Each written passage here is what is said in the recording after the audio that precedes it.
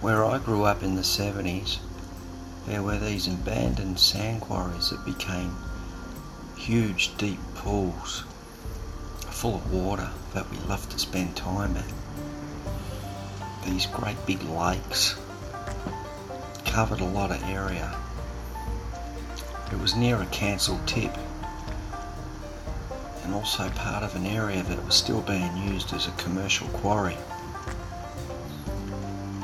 For a kid, it was an amazing wonderland with steep cliffs, bushland and old machinery to climb and play on.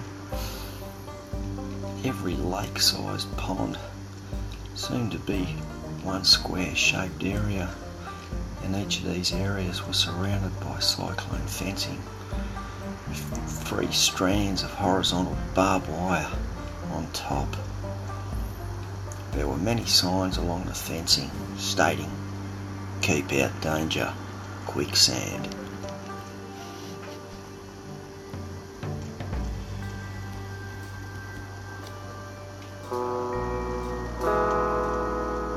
The local story was that some kids were playing in the area alongside one of the many ponds and became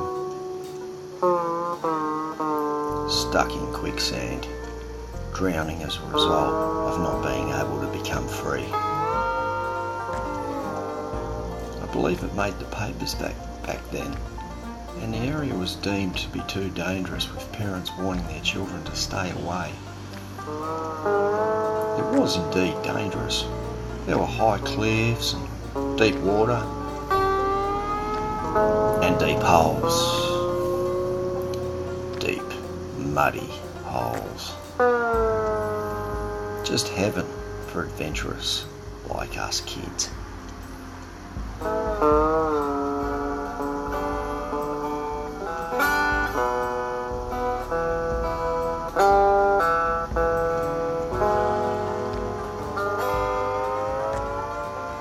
It was at a local bar, not too far from the quarry, in fact, many years later. And I don't know how it came to be talked about. The local identity confessed to me that the death of these kids was not just from their own mistake of being too far on the banks of the muddy lakes. He said that he and other kids had watched the 3 boys playing on some sort of raft drifting upon the lake. The boys watching from the cliff top decided to launch an attack with rocks at the boys afloat on the lake. And then the attack caused the boys to panic and abandon the raft to get away from the huge amount of rocks hurled at them from a height.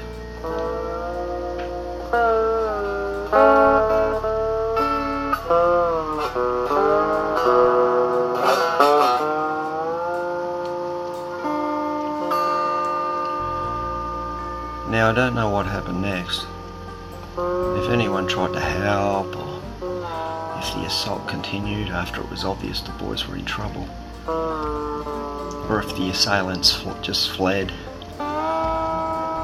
One thing for sure, the drowning at the quarry that day was not an accident.